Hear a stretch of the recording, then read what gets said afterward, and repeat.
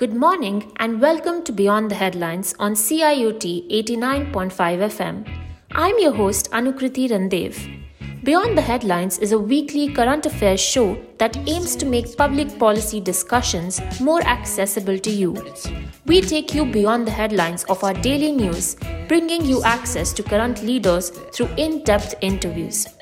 You can join us in the conversation by tweeting @beyond_headlines, that is BYOND_headlines.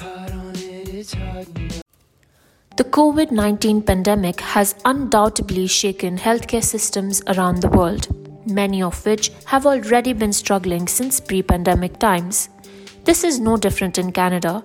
The World Health Organization argues that digital healthcare has the potential to improve medical diagnosis, data-based treatment decisions, digital therapeutics, clinical trials, among other benefits. Notwithstanding these promises, there are concerns surrounding privacy, accessibility, and scalability. Fabian talks to Dr. Onil Bhattacharya from the Women's College Hospital about digital healthcare trends, implementation challenges, as well as policy recommendations. Yashri then talks to Dr. Bhatia about the future of digital healthcare and public trust in the existing system. Our first guest is Dr. Onil Bhattacharya, MD, PhD, who is the Friggin Blau Chair in Family Medicine Research at Women's College Hospital and Director of the Institute for Health System Solutions and Virtual Care. He is the lead for the Centre for Digital Health Evaluation, funded by the Ministry of Health of Ontario. He practices family medicine and is an associate professor in the Department of Family and Community Medicine and the Institute of Health Policy, Management and Evaluation at the University of Toronto. He is National Co-Chair of the Primary and Integrated Healthcare Innovation Network and has been a Harkness Fellow in Healthcare Policy at the Commonwealth Fund in New York City and a Takemi Fellow at the Harvard School of Public Health. Good afternoon, Doctor. Good afternoon. We're joined here today by Dr. Bhattacharya. There are many proponents of digital healthcare, some advocating its adoption due to its potential to improve medical diagnoses, database treatment decisions, digital therapeutics, clinical trials, amongst other benefits. Apart from the treatment and diagnostic potential of digital technology, ICT technologies can also help us with some non-diagnostic tasks such as appointment booking, data management and sharing, and many more. Doctor, what is digital healthcare to you, and how would you explain it to our listeners who may not be familiar with the subject? So digital health is a broad category of the use of digital tools for the administration and delivery of clinical care, medical care, which would include self-management, the organization of services, coordination of care, accessing information, as well as, routine delivery. So I think, sometimes people talk about virtual care, which is very small. That's the care delivery piece. And digital health is a broader category. So we understand from your bio sketch that you are extensively involved with digital and virtual healthcare, given your role as director of the Institute for Health System Solution and Virtual Care, as well as you are the lead for the Centre for Digital Health Evaluation. Would you mind sharing with us a little bit more about your work and experience with digital healthcare? Sure. So I work at 3 levels. So within Women's College Hospital, which, at one point positioned itself as the hospital to keep people out of hospital. I've been working very closely with clinical services to evaluate all their virtual care strategies over the last 4 or 5 years. So that's a sort of local task. Then the Ministry of Health of Ontario has contracted with us over the last 4 years to evaluate a lot of their large investments in digital health. This includes things around patient digital identity, a large program for internet cognitive behavioral therapy as a insured service. And remote monitoring, COVID, virtual care billing, and a wide range of things at the provincial level. And then Health Canada has given us funding to set up the Canadian Network for Digital Health Evaluation, where we facilitate learning around the impact of digital services and the value of digital care and health investments between provinces. Right. It seems like you have lots of work, on different levels, both the local as well as provincial and federal levels. Could you just share with us some of the most significant trends and uses of digital healthcare to your understanding, currently in practice as well as the works of being implemented? So on the internet, we have lots of resources. We see that so the consulting firms have talked about 4P medicine. I think that was PwC. They talked about predictive, preventative, personalized, and participatory, as well as other think tanks talking about different ways that digital tools are being utilized to provide better and improve healthcare systems, such as virtual care. They talked about Dialogue and Maple in Canada. In home care, they talk about Maven Care, which connects seniors who need home care with caregivers,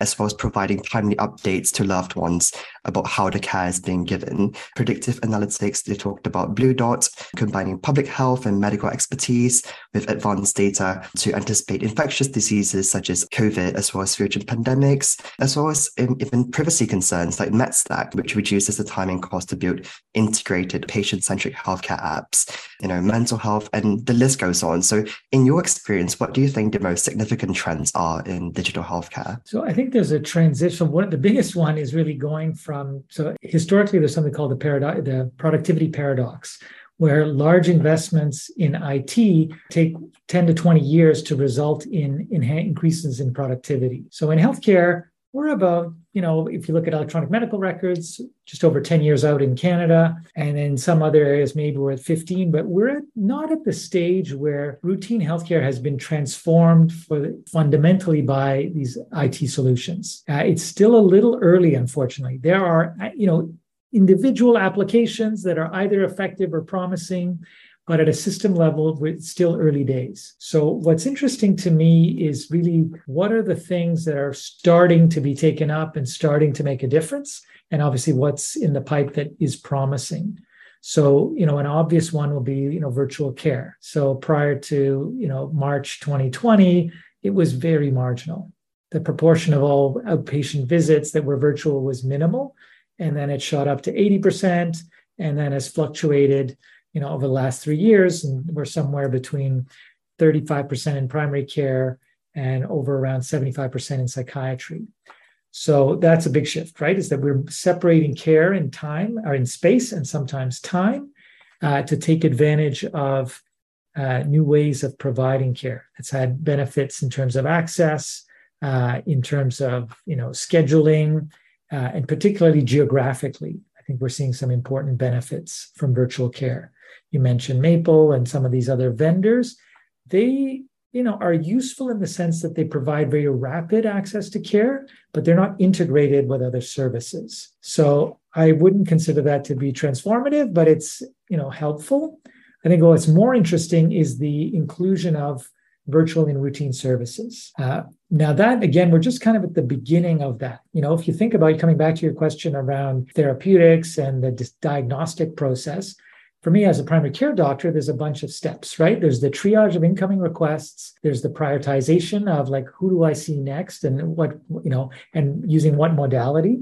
There's the issue of what is the patient's agenda? What problems do I have to deal with in a given visit? How do I address those problems? And then the monitoring of issues after a visit, education, self-management, and then lastly, the coordination of care across the continuum from home care, community services, hospital, and primary care. So digital tools and virtual care are just starting to help with access. They're, facilitating some parts of the diagnostic process, a little bit of the follow-up, but the other parts, coordination and so forth, were, still to come. That's very helpful information. Thank you, Doctor. You did mention about the productivity paradox, and you talked about how in healthcare, it may be a bit more pronounced compared to other industries, for example. Given your role as, part of the evaluation team, I'm just wondering, how do you evaluate the kind of efficacy or, of course, because if you're implementing something, someone has to pay for it and you have to convince them that these tools are indeed useful, that the utility is there, the use case is there. How do you evaluate that? What kind of measures, metrics do you and your team use? As well as how do you make it such that the public knows? Because at the end of the day, the funding comes from, I would presume, government, and they have an elected mandate. So of course, it's in the public's interest for them to know as well. So could you share with us some of the work at your team evaluating these things? Sure. So our general approach is something called the quintuple aim framework. So we look at patient experience, provider experience, impact on health outcomes for the population, total cost of care, as well as equity, the distribution of benefits between different groups, and particularly the impact on structurally marginalized groups. So any evaluation essentially chooses metrics from all of those different buckets, those different aims. And also increasingly what we're trying to do is lay out time horizons. A digital tool often, doesn't have much of an impact in this first 6 months. There's an increase on workload, there's disruptions to workflows, maybe 1 or 2 people see benefit in minor ways, but in year 2 and year 4, we may start to see future benefits. And part of the challenge is nobody's going to invest for 4 years waiting before they see any benefit. So it's articulating what are the early wins, and then what are the signals that future benefits are possible or are likely to be realized. I'm just very curious in terms of, you've said that you work with both local, provincial, and federal levels. So I can imagine that the number of stakeholders are quite large. So how do you kind of communicate with them, given that, the kind of electoral intervals are quite different, the terms of government are quite different, the kind of horizon that you mentioned, you did talk about having early wins, looking at some signals and perhaps trying to extrapolate what kind of having a model to perhaps in a longer term, what kind of results you might see. And what kind of differences are there, when you deal with different levels of government that you find? Sure. So let me take that in 2 ways, right? So in tech, we often talk about value proposition and specifically value proposition design, right? You're developing any technology, especially in healthcare, fundamentally is embedded in a service. So you should evaluate it like a service, right? And so you've got a tool, you've got a team that is involved with the use of that tool, and a routine form of clinical practice or something. And so when you put out a technology, you have a bunch of stakeholders. You've got patients, providers, administrators, payers, and vendors. Every one of these stakeholders has different interests. And there is no one value proposition that fits across all those groups. And in fact, technologies often have benefits for patients, and then sometimes to the detriment, make it easier for patients and harder for providers. So there's often competing value propositions. So part of the work is to articulate those value propositions. And then for the payer, you've got, in many ways, the payer perspective is the most important one because that ensures the sustainability and scalability of the service, is articulating benefits that make sense to them within the timeframes. And so unfortunately, a lot of things that have longer term benefit are not invested in, because the upfront cost is too high, or it's too much work to get people to weigh in or to adopt it. And so it's just something we essentially we just have to manage. And often what our work ends up being is managing expectations. The payer often wants benefits that cannot be realized either in the time frame or even the really hard to capture, hard to measure. Yeah, that's absolutely right. Part of an election issue when it comes to voters is the debate about the urban versus rural voters, right? And we see that quite pronounced in certain countries, for example, in the US. So, when it comes to population density, 1 in 5 Canadians live in rural areas. So it's a small amount, but it's not negligible at all, 20%. But less than 10% of physicians practice in those areas, in rural areas. And we find that mortality rates following strokes, for example, in rural areas are much higher given than those in urban academic hospitals and higher than the national average. And you did mention earlier about geography, right? So what are your thoughts about digital healthcare? It can be quite a big game changer. For example, if someone lives 2 hours away from the nearest hospital, having wearable devices can really reduce the amount of transport time. And, if it's an old person, mobility might be an issue. So doctors might be able to monitor the progress virtually and telemedicine as well. So what are your thoughts on digital healthcare and the implementation for rural communities? So, I think that was the initial use case, right? So in Ontario, we built something called the people built the Ontario Telemedicine Network. That it was a massive network of facilities where people could come in and then, access care from doctors and specialists So I think historically we've invested in that area and have actually had some benefit, but we can do much more than we've done historically now. Part of it, requires some better access to broadband and the use of different,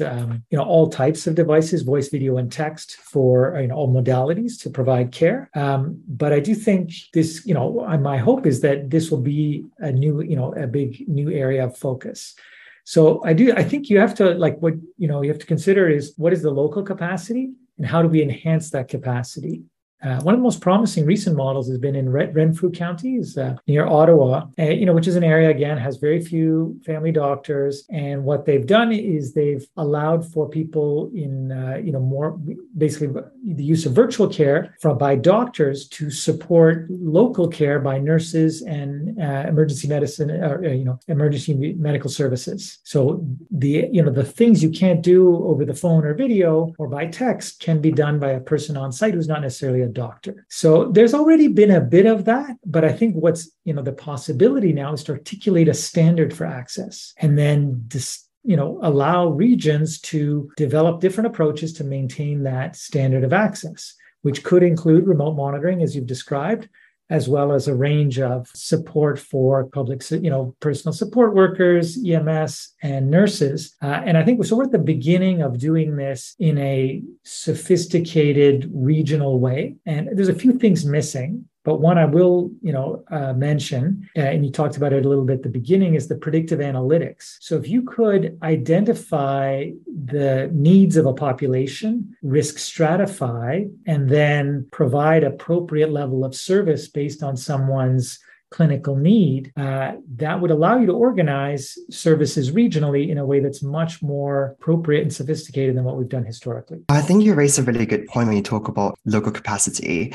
And I think many of us would recall during the COVID pandemic when testing was an issue. So we first started off with on-site testing, and then we realized that we can't have people test themselves. And then, of course, lies the issue of trust. So I recall when I was studying in England, and if I have to travel back to England, I have to take a picture of my test and send it to a third-party provider for them to verify that indeed the second line, the test line, hasn't appeared and you can travel back to England. But when I was in Singapore, that's where I'm from, it was much stricter. So you have to be on a webcam with someone who's not necessarily a doctor or a nurse, just someone to make sure that you are placing the swabs where you're supposed to be and not tampering with it. So we see that there's lots of use case for ICT technologies in digital and in medicine, not necessarily in a way that really taps on doctors and nurses, but also other allied health professionals or volunteers even. I think it's really interesting because the Canadian Medical Association, CMA, they did a survey and they found that 91% of Canadian patients were satisfied using virtual care, with close to half stating that they prefer, a virtual method as a first point of contact. But this lies the question with digital tools. Some people actually have concerns that amongst the public, both in Canada as well globally, that digital healthcare may pose several risks. Some of these concerns include that of privacy as well as data security, how your health data is being managed. It's a very sensitive topic. It's patient confidentiality. What are your thoughts about this? Do you think these concerns are reasonable, or are they fear-mongering? Are they conspiracy theories? How do you think policymakers as well as health providers such as yourself should address them? So, everything comes back to risk and benefit, right? In the last 5-10 years, people gave away all kinds of information to Facebook because it was, it seemed useful to what they got in exchange seemed worthwhile. And I don't know if they always thought about what they were giving away. And in my experience, thus far, working with patients, and we work closely with a group called the Patient Advisors Network on a lot of our projects, that people generally assume that information is shared much more widely than it is, in fact. We have all kinds of information silos in healthcare that, as far as I can tell, mostly, work to the detriment of healthcare itself, between institutions and so forth. So the way privacy and security has been articulated is not really to advance the public good, but more to minimize medical legal risk. So I think historically, I'm not sure that we've had a good, necessarily been in the right spot with respect to this, because it's never been articulated as a risk and benefit calculation, because the benefit was never described, only the risk. More recently, when we think about, the bigger risks are, the risks of cybersecurity breaches and ransomware and hospitals getting shut down. So that's something that, did rise lives during COVID. And we are in some ways creating vulnerabilities as we go to more integrated delivery systems. But again, there's benefit to doing that. And I think it's probably worth doing, but obviously we need to invest in a security infrastructure there's a cost there, but the benefit will be the integration of healthcare or health information to better support the delivery of care. For those who just tuned in, you're listening to Beyond the Headlines. I'm your host, Fabian Xiao, and I'm joined by Dr. Anil Bhattacharya from the Women's College Hospital in Toronto for a conversation about digital healthcare innovations, as well as their challenges, particularly public trust. Beyond the Headlines is a weekly public affairs talk show that airs every Monday at 11 a.m. on CIUT 89.5 FM in Toronto, online through our website and across podcast platforms such as Apple Podcasts and Spotify. Have you enjoyed the conversation so far? Want to add your voice? Send us a tweet at beyond_headlines. That's BYOND_headlines. Right. Some would actually argue that these security frameworks and systems, they already exist. There are certain softwares out there that can help protect industry standard. We're happy to pay with Apple Pay, Google Pay with our phones. Why is it not an issue there? But it's an issue when it comes to our health data. Some people would argue that when the government's involved, it's a different game. If I wear my Apple Watch to sleep, I don't mind telling Apple how many hours I sleep a night. But, if I'm telling the government how many hours of sleep I have a night, it might be a game changer. So do you think that it's an issue with communication with the government or whoever is providing the service in telling them that these are the mitigating measures that we are taking, that it would not be shared beyond these people for these particular users? Do you think it's an issue of communication then? I mean, to some extent, but I think part of it is the information framework has been based on healthcare providers being the health information custodian, which is really a flawed framework. So all the institutions, I'm in a hospital, we own the data for all these patients, but really a patient seeks care in multiple places and ultimately probably should be the custodian of their own information, because no one is more interested in the aggregate of every test that's ever been done in their lifetime. And that data set doesn't exist because it's distributed across a bunch of institutions that control that data. So part of it is just a framework around health information custodianship or stewardship that is flawed, right? That we need to move away from. And then, there's issues of public trust, I think, that you're getting at that are legit. I don't know why you'd trust Apple more than, the Ontario government, but that's a separate issue. But I do think we're moving in that direction. Some of the new framework will probably lead to systems where patients are the custodians of their own information, and then, have a set of implicit, like you implicitly share with these groups, but that will enable patient-centered systems or person-centered systems, as well as the integration of care that's been eluding us for, since the start of healthcare, really. I guess we didn't need it when you only had a country doctor, but now that we have sophisticated systems with multiple levels, this has eluded us, right? And it's within our grasp, probably within the next decade. Yeah, I think one of the most poignant examples of public trust in digital healthcare, perhaps not necessarily healthcare, but a health-related tool, could be contact tracing during the pandemic. When it comes to knowing the people that you've been around who are on the same app, for example, people find it unsettling. For example, in Singapore, we had a contact tracing app, and the government made it really clear that it's not going to be identifiable information. It's just in terms of geographical distance, proximity, and people were still unhappy about that. Luckily, in Singapore, the level of public trust is pretty high, and so it wasn't as much of an issue compared to other jurisdictions. But at the same time, it's quite difficult for governments to predict every single possible scenario. So there was an example where they said that they would not be sharing the information past the Ministry of Health, for example, but they forgot that there is a law that supersedes that, which is when it comes to crime and serious crimes, any information can be used by the police. And so this, of course, became a public comms issue, which Parliament had to address eventually and legislate on that. So I can understand that it's a part of a legal framework, it's part of an information framework, but it is very difficult at the same time to predict every possible scenario that might happen. Yeah, I mean, you've given a very interesting case. So there's the Singapore example. I mean, in mainland China, they just controlled your movement based on, whether the type of pass you had. And in, Sweden, they didn't introduce, they didn't have much restriction at all, right? What COVID, I think, taught us is that ideally you have a system that's aligned with the values of the public. And when they're not aligned, obviously people, it led to rioting and whatever, any number of, public unrest. But it's an excellent point. It's like health systems are all going to look different because the value systems of different countries and societies are different. And what people aspire to is different. I think the challenge that, so you articulate that, or you mentioned that we can't predict all these scenarios, but also I don't know that we are consistently eliciting the preferences of the public and designing systems to align with those preferences. That piece of kind of participative engagement and co-design of systems, that's been very weak, actually, in most jurisdictions, right?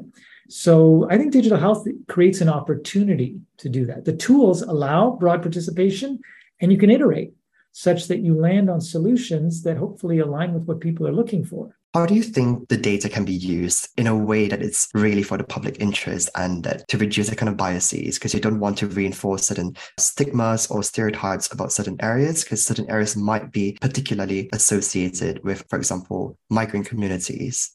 Yeah, so I think like the current system is mostly like historical budget. So your budget is renewed based on what you spent last year plus 3% for inflation or whatever, right?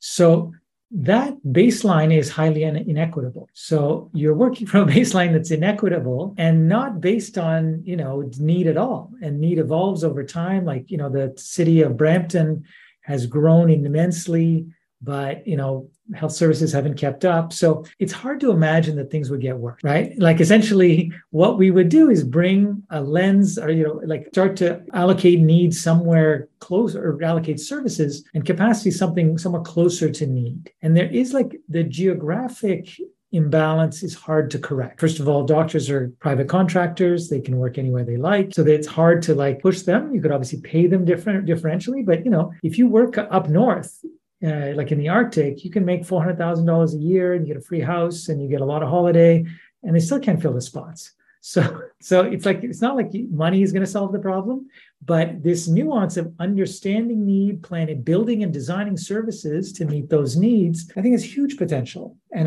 the kind of like biased algorithms creating more bias, obviously, yes, that's a risk, but the baseline is so poor that I'd be surprised it would make things worse.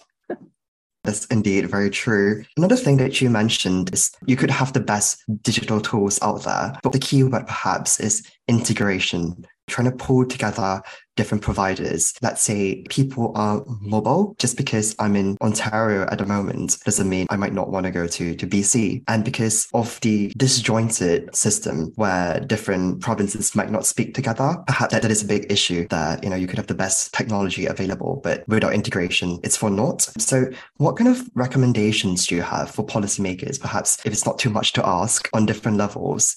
Sure. So I think, one of them is to think about how much of this is a trade and service issue versus a healthcare issue. And so, standards for interoperability and the technical specifications of an electronic medical record that is owned by built by an American company or a Canadian company that operates in 13 provinces. It doesn't make sense for that to be a provincial issue. Fundamentally, those are trade and service issues, right?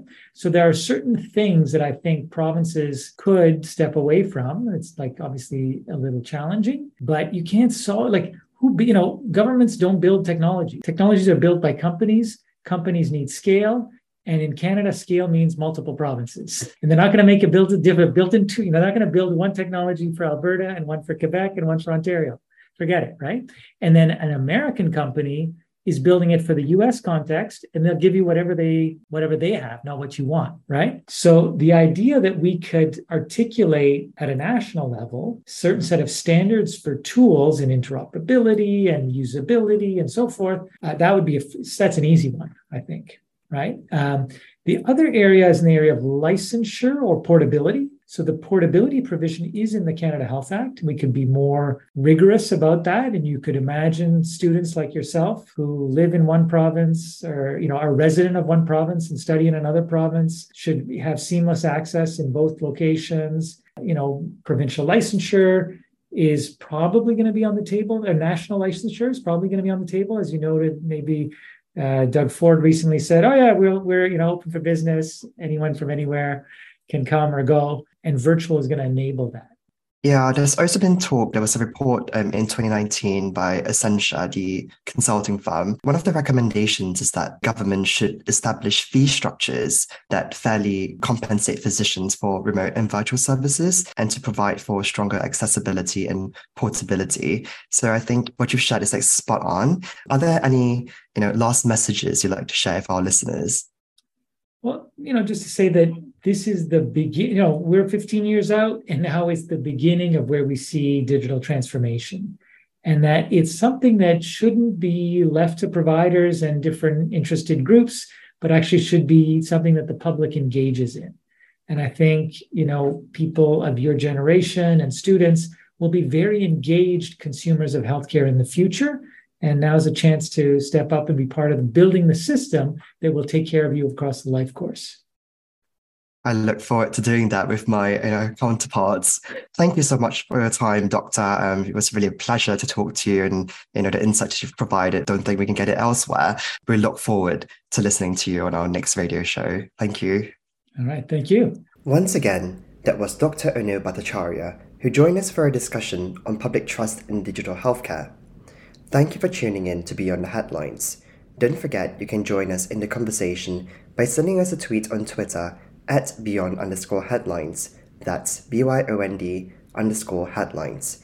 Checking out our website www.beyondtheheadlines.net or by following us on Instagram at Beyond Headlines. Our next guest is Dr. Sasha Bhatia. Dr. Bhatia helps lead Ontario Health's work to support the implementation of Ontario Health teams, enabling a better integrated health system backed by evidence-based tools and digital technology. He is also responsible for the development of new models of care, the expansion of virtual care, and Ontario Health's collaboration with primary care partners focused on the social determinants of health. Before joining Ontario Health, Sasha was Chief Medical Innovation Officer and Interim Executive Lead of Academics at Women's College Hospital. He is also a staff cardiologist at University Health Network, a scientist at the Institute for Clinical Evaluative Sciences, and an associate professor at the University of Toronto. He has also published more than 100 peer-reviewed papers in prestigious international journals. Hi, Sasha. Welcome to Beyond the Headlines. We are very grateful to have you on this episode to continue our conversation on public trust in digital healthcare. Well, it's great to be here, Yashri. Thanks so much for having me. Yeah, of course. Okay, so then let's just dive into the questions then. So my first question is, given your experience of working on implementing a better integrated health system and digital technology, what would you say is the biggest challenge? Is it public trust in such a system, or is it the cost and efficiency associated, or is it implementation by healthcare providers and policymakers? That's a great question. I think it's probably a little all of the above. I think the challenge, the greatest challenge I would say is digital healthcare, and new ways of doing things isn't really about the technology itself. It's really about service redesign.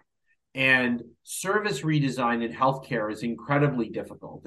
And part of the reason that it's difficult is because healthcare tends to be an industry that is slow moving in terms of, innovation. And people, when I say that, people are often puzzled by that because they're like, we see all of these amazing innovations in medicine and science and, vaccines and therapeutics and all of that stuff is true.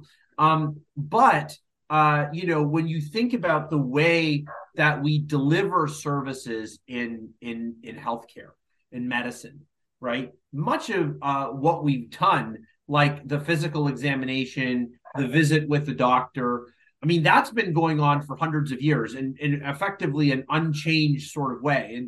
And so what virtual care and digital technology has done is actually fundamentally questioned the paradigm of the way that we as practitioners and as a system view the engagement or interaction with patients and the way that we think about diagnosis and treatment of those patients. And so it's that service paradigm shift that I think is probably the biggest challenge to wrap our mind around when it comes to implementing new technologies. I feel like that's the perfect segue to like my next question. So my next question was just going to be that how do you think we could build like the public's trust in a digital healthcare system, especially when there are a lot of people who prefer that generic way of going to the doctor's office and getting checked, and they don't believe that a virtual doctor's visit may have like a similar impact or if the diagnosis would be correct. So how do we get past that? Well, they may not be wrong. And so I think the first piece of this is to recognize that digital or virtual healthcare is just one piece of a multifaceted puzzle, right? And multifaceted solutions. So I always use sort of the banking analogy as a potential industry comparison. So you're probably too young to remember this, but people used to have to go to the bank to pay their bills and, to take out money and to deposit a check. And now, over time, we've introduced a variety of different channels that allow for people to, do different things. So, and that has not been something that has happened immediately. It has taken a long period of time to do it. I'm sure the first time that somebody went to an ATM, they were a little skeptical about what is this, this computer that's going to spit out money. Is it going to be the same as a teller? And I know that when we started to do things like online banking and some of those other things, there was a lot of skepticism around, is this going to actually replace the human interaction that you have when you go to the bank? But what's really important about what the banking industry did, which I think is maybe analogous in healthcare, is they appropriately channeled where certain services would go and bounded them both by convenience and by risk. And so what I mean by that is this. We know intuitively now what services we can do in what channel at a bank. And it's not everything. So as an example, I know that I can deposit a check using my phone. I know that I can go to a bank machine to withdraw money, but I know that I can't get a mortgage online. I actually have to go to the bank in person. If I want to take out like $10,000, I can't do that at an ATM. I actually need to go to the bank branch and do it myself. And there are certain things that I can only do at my home branch because they have greater degrees of information about me. Why that matters is because the bank is doing that not to limit your convenience, but to balance the risk benefit of convenience versus the actual risk of things like fraud and other sorts of dangerous circumstances. The same concept has to apply, and you can imagine it should apply in healthcare. So as an example, there is a world where, having a virtual appointment with a doctor for mild ailments makes sense. There's a world where you don't even need to see the person online. I can actually talk to them over the telephone. And much of the information, I think, and treatment plan could be initiated on the phone. That's totally fine. There are ways in which, in fact, you may not even need to speak to a doctor. Maybe asynchronous messaging, like text message or email, would actually make sense to engage in a treatment plan. But you would never want to get a diagnosis of cancer by any one of those methodologies, right? That's a conversation that needs to happen in person, right with a person beside you who can hold your hand, you can have empathy and talk about some of the challenges and then your treatment plan, give you reassurance, et cetera, et cetera. And so my point being is a big part of how we build trust in the system is we actually figure out when is it appropriate to use which channel at what time. And ultimately, it is that appropriateness and the guardrails around how we use technology that will ultimately build trust in patients being comfortable in what I would consider and hope that we will consider a multi-channel healthcare universe. Yeah, no, I agree. I think the way that you said it, that like it depends on a different situation and that there are different channels, especially like in healthcare. And like you said, I agree. Like if it's a normal ailment, if it's the flu or something of that sort, there's a much easier possibility that you can, talk to someone on the phone or like with text messaging. It's just way easier to like reach more people, I guess, in that way. So then moving on to the next question, where do you think Canada stands in implementing these new and innovative digital healthcare technologies? And where would you think that we may still need to improve, or like what are some of like the problems that we're still facing? It's a great question. So I guess, I would say pre-pandemic, Canada was really, I would say, sort of very middling and probably behind a number of countries in terms of our use of technology. We, as adopters of virtual care, as an example, telemedicine is another term for it. We were pretty lagging. Less than 1% of our total volume in Ontario, for example, was virtual. In the pandemic, we saw explosive levels of virtual care. At its height, 70% of our visits were virtual. This was way back in March and April of 2020, when the pandemic was sort of like very new. And that was because we did two things. One is we paid for it. We opened up billing codes that allowed for virtual care.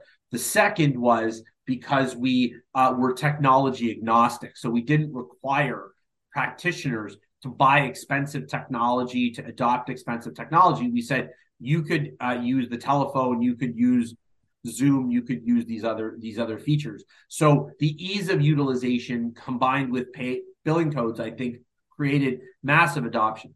In fact, Canada was actually a world leader and is consistently still a higher than average utilizer of virtual care. In fact, we did a study in JAMA that demonstrated that compared to two other countries, Australia and the United States, which are comparator countries, Canada did a higher degree of virtual care than the other two countries. Now now I want to clarify, that has actually probably come down quite a bit, as it probably should, as the world has opened up a little bit more and we have vaccines. And then the other caveat to that is, so we've done well, but the other caveat is a lot of that virtualization really was very focused in on the physician-patient visit. So we paid for like an interaction that you would have when you go to the doctor. What we didn't do, I think, and where there is opportunity to probably grow even further, is to really explore innovative delivery models that actually like increase efficiency. Because, whether you talk to somebody on the phone or Zoom or in person, it's not like you're saving a whole ton of time. It's still a synchronous interaction.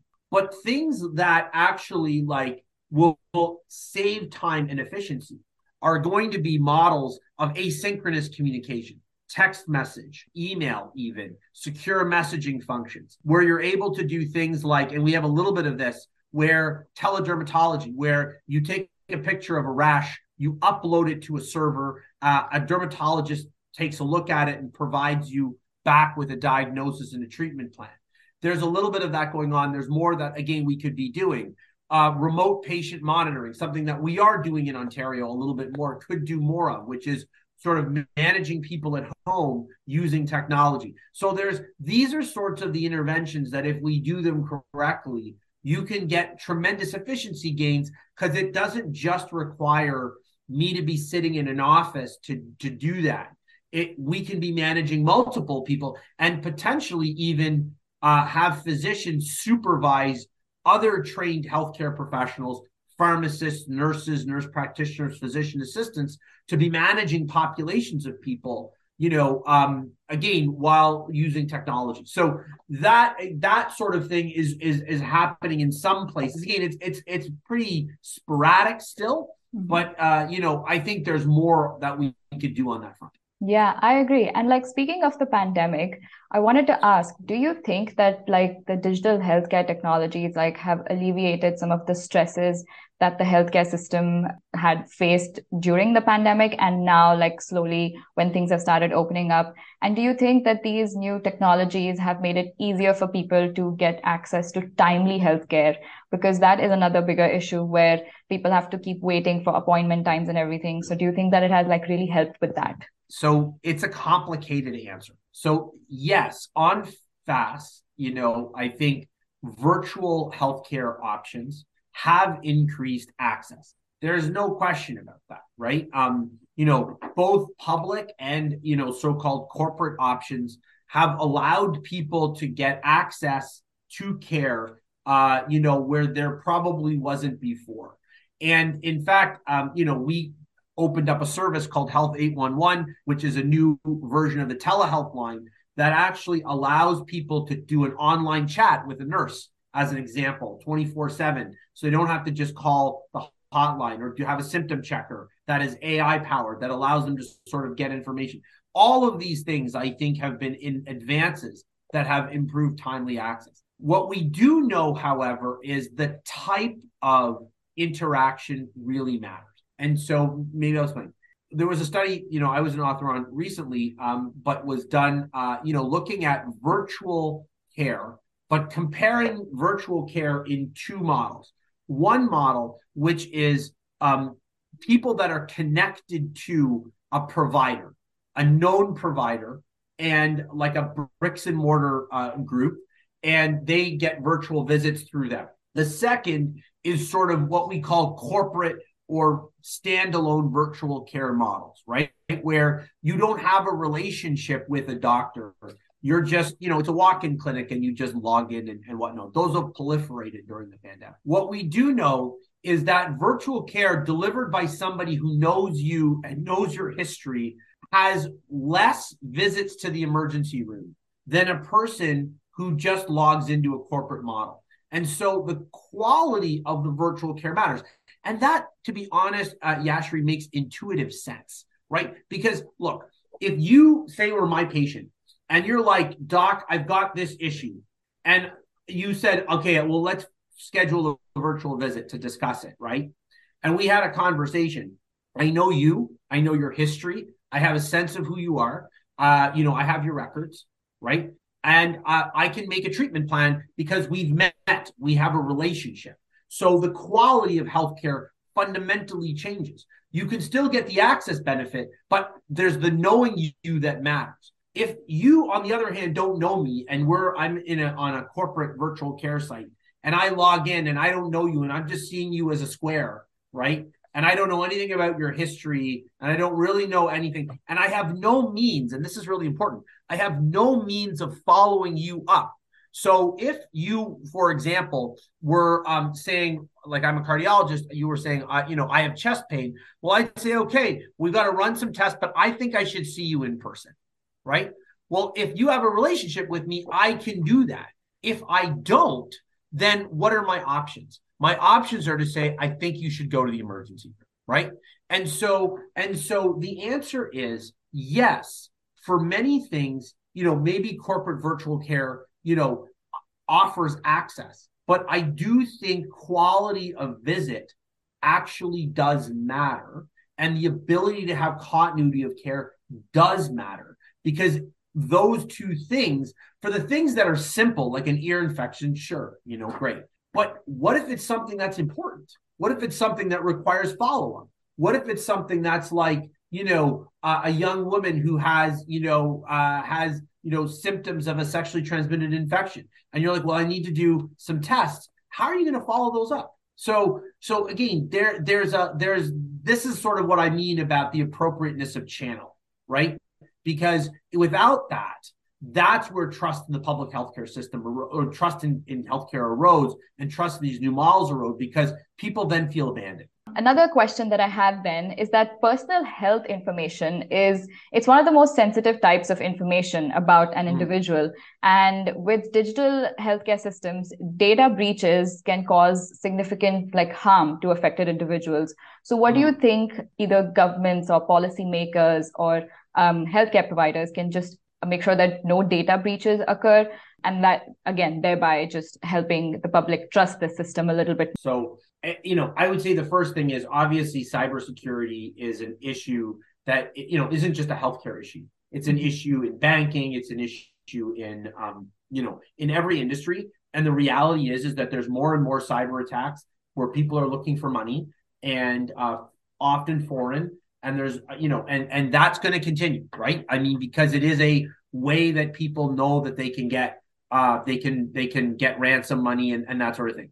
So better cybersecurity systems. I can tell you, the hospitals I work at, every day there are more and more training on cybersecurity attacks. There's more and more cybersecurity being put into place. So I think paramount, is people have to believe that they can trust the data.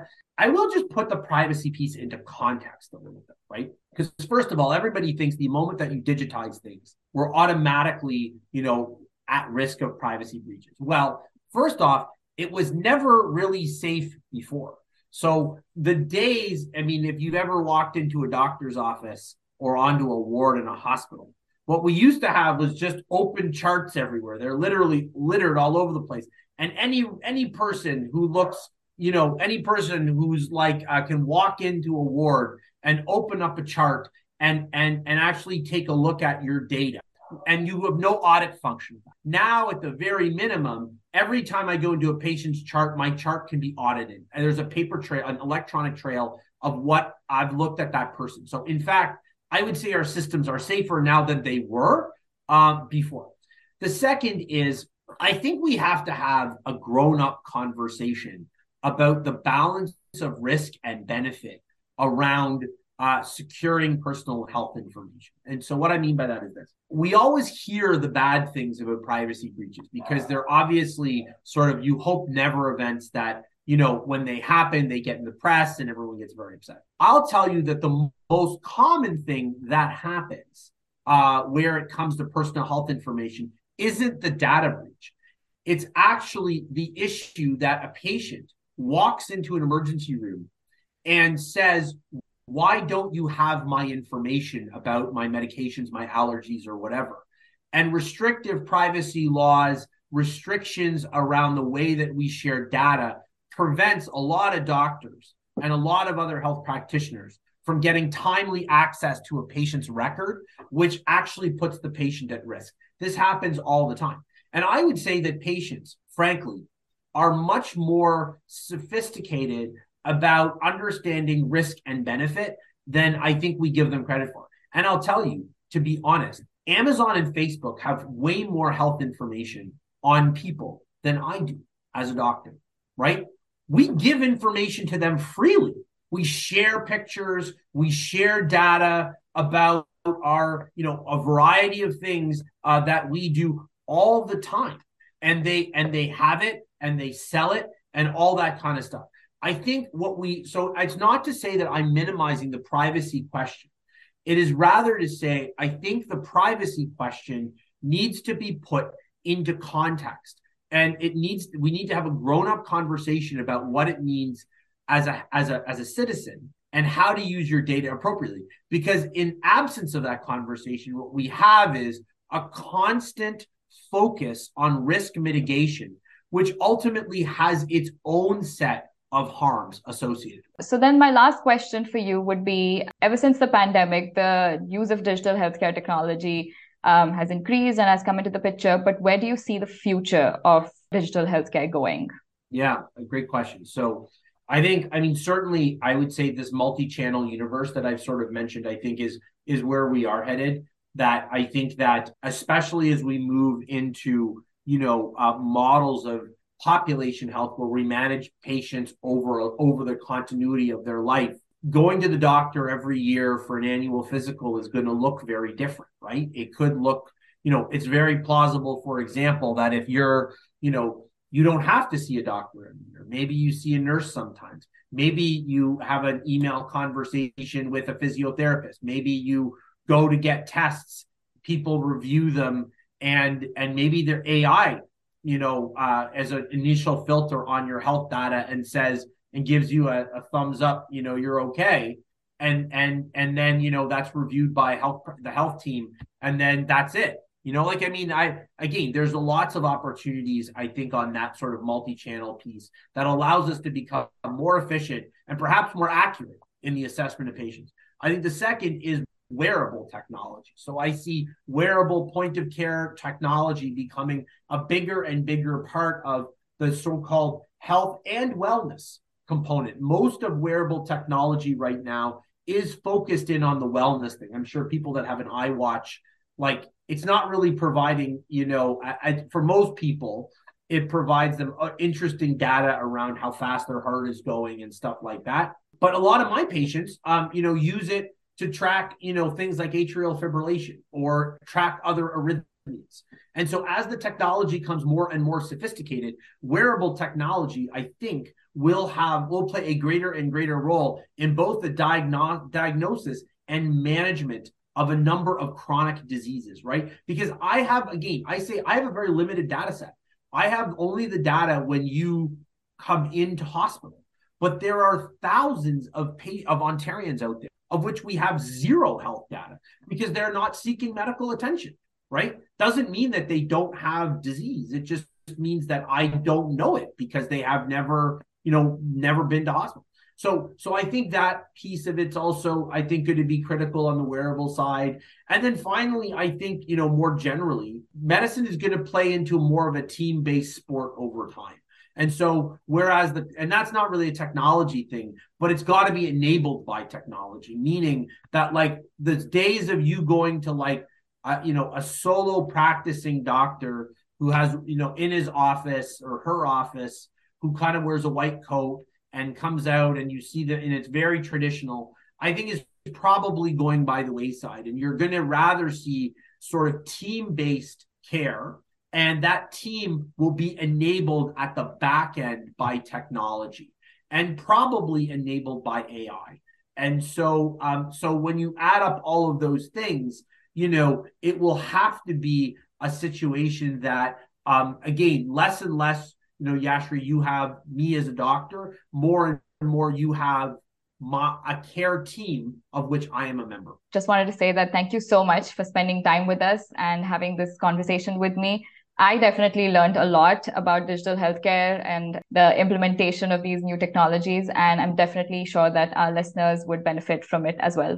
Thanks so much, Yashri. I really appreciate the conversation. It was fun. Once again, that was Dr. Sasha Bhatia, who joined us for a discussion on building public trust in digital healthcare. Thank you for tuning in for Beyond the Headlines. You have been listening to Beyond the Headlines on CIUT 89.5 FM. That wraps up our episode for this week. We were joined today by Dr. Onal Bhattacharya and Dr. Bhatia. Many thanks to them for coming onto the show to discuss the future of digital healthcare in Canada and trends and issues associated with its integration. Today's show was produced by myself, Anukriti Randev, alongside my co-producers Fabian and Yashri Sharma. If you liked today's episode, please like and review us wherever you are listening. The views expressed on this show do not necessarily reflect the views of the producers, CIUT, or the Monk School of Global Affairs and Public Policy. If you missed any part of the show, be sure to check out podcasts of all our episodes on our website at www.beyondtheheadlines.net, as well as on Spotify and Apple Podcasts. If you are a fan of our show or want to stay up to date with policy issues in Canada, follow us on Twitter @beyond_headlines. You can also check us out on Facebook or Instagram. Be sure to tune in next week as we continue to take public policy discussions out of the hallways and onto the airways.